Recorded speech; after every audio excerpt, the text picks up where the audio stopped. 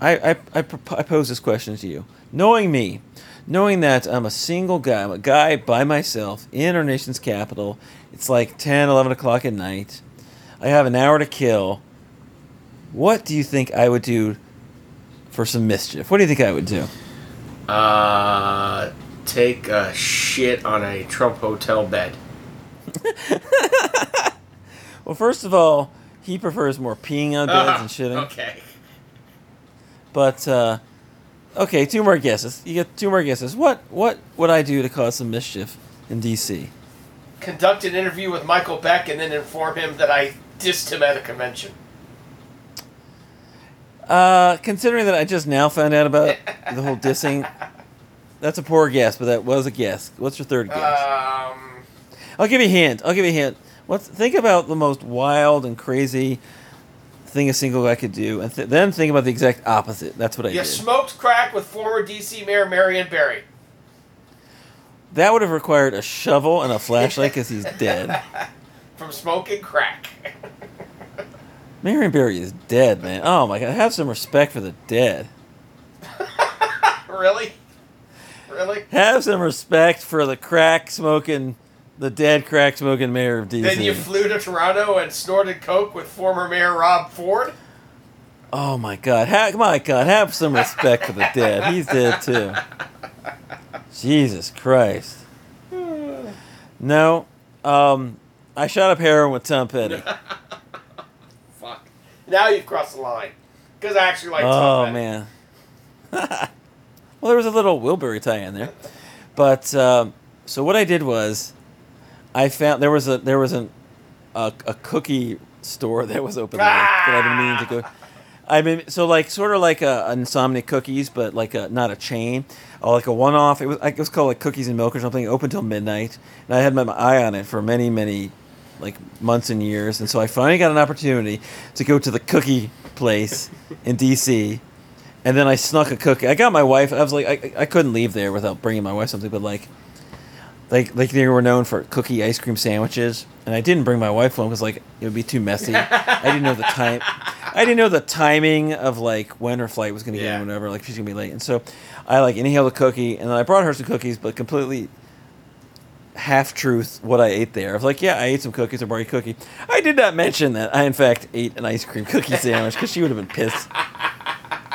So that was my mischief in D.C. A cookie and ice cream related mischief in D.C. Saw the Yellow concert. Perfect evening of Jeff Lynne and ice cream cookies. And lying to your spouse. It wasn't a lie. It was a half-truth. What would you rather... Come on. What would you have rather admitted to your wife about that night? That you had a one-off extramarital affair, or that you had eaten an ice cream chocolate chip cookie without her knowledge? Which would be less damaging to your long term? Yeah. Who did I have the affair with? Does it matter? Was it with Michael Beck by any chance? Sure. Okay, I mean, because that would pose a lot of questions for my wife. Like, I didn't know if that part mattered, but it could. I'm just saying that, like, she would be really confused and be like, "Are you turning gay? Are you leaving me?" Sort of thing. What? A, would she really be confused? And B, if you have a homosexual relationship, I don't think "Are you turning gay?" is a question you need to ask anymore. I think it's past tense at that point. Okay. So I turned gay as opposed to turning gay. Yeah. Okay, really? I think that horse has left the barn. Hey. Here's a quick trivia question, because I write about it and I still don't understand. Can you tell me the difference between bisexual and pansexual? Because apparently Miley Cyrus is, or somebody, maybe it's not Miley, but somebody's like some other famous lady, Bella Thorne, she says, no, she's not bisexual, she's pansexual. And I have no idea. I still don't know the difference between the two. I think I'm probably not as woke on this as a lot of people are, so I don't know if my definition or explanation is going to be the correct one. But I would assume that is, It means that you are capable of being in love and being attracted to all genders, but that would also include transgender. So not only So, like, bisexual is too binary. It's like a man, a woman, Exactly. like a straight, like a, as opposed to like somebody who's somewhere between or identifies as a non-binary or something like that, or they're transitioning or exactly. So it basically opens it up to not just like, oh, I like men and women. It's like it doesn't matter, everybody. Exactly. It's I don't believe in gender limitations, I guess one would say.